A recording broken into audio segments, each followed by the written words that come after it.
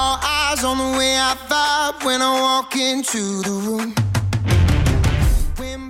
This is Ed with Salescast. I know we never met before, but do you have about 30 seconds so I can tell you exactly why I called you?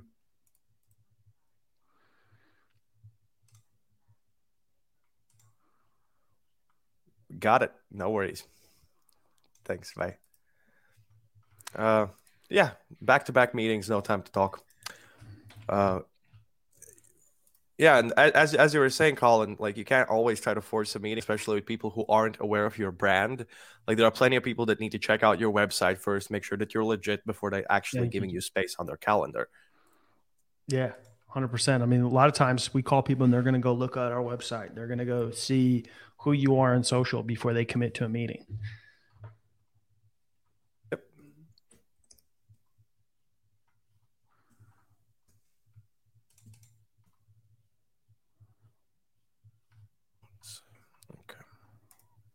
All right. Thank you, Jason. Jono's still hanging out. I switched up my list here. The podcast hosts haven't been too friendly lately. So maybe because you've been running that list dry. Hey, Tim, this is Ed with Salescast. I know we never met before, but do you have about 30 seconds so I can tell you exactly why I called you?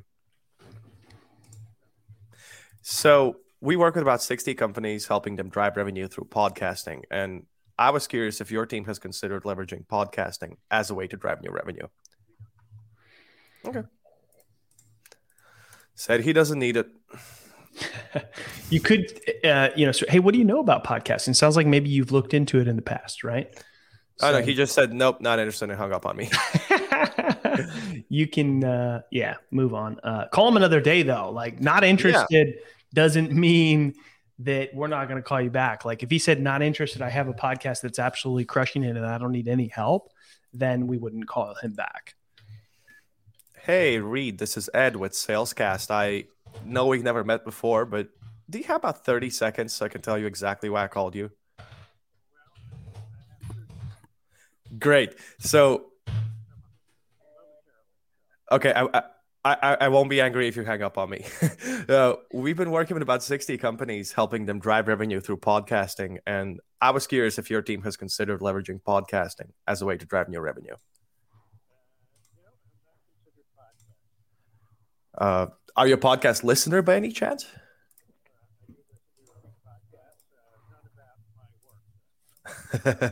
Well, there is quite a large market for people who are listening to business podcasts and also producing business podcasts as either a way to generate leads or just increase brand awareness or just poise themselves as experts in the field. Have you ever at all considered podcasting in that matter? You have not, but does the idea intrigue you at least a little bit? Probably not.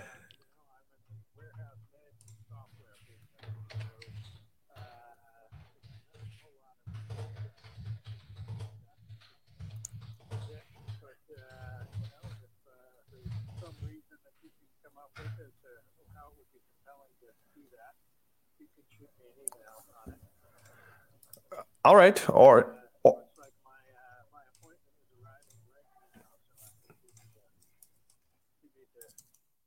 sounds good. Sounds good. I'll send you an email later today. Thanks. Bye.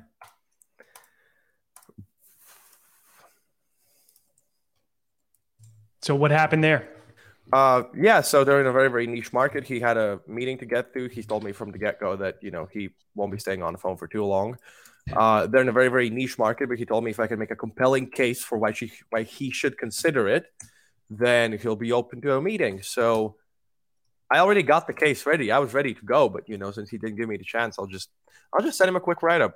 Because one of the biggest things about podcasting in a very niche industry where there are no other podcasts is that you're literally the only person doing it. Yeah. Meaning that the whole spectrum of the audience, as long as it's marketed correctly, belongs to you.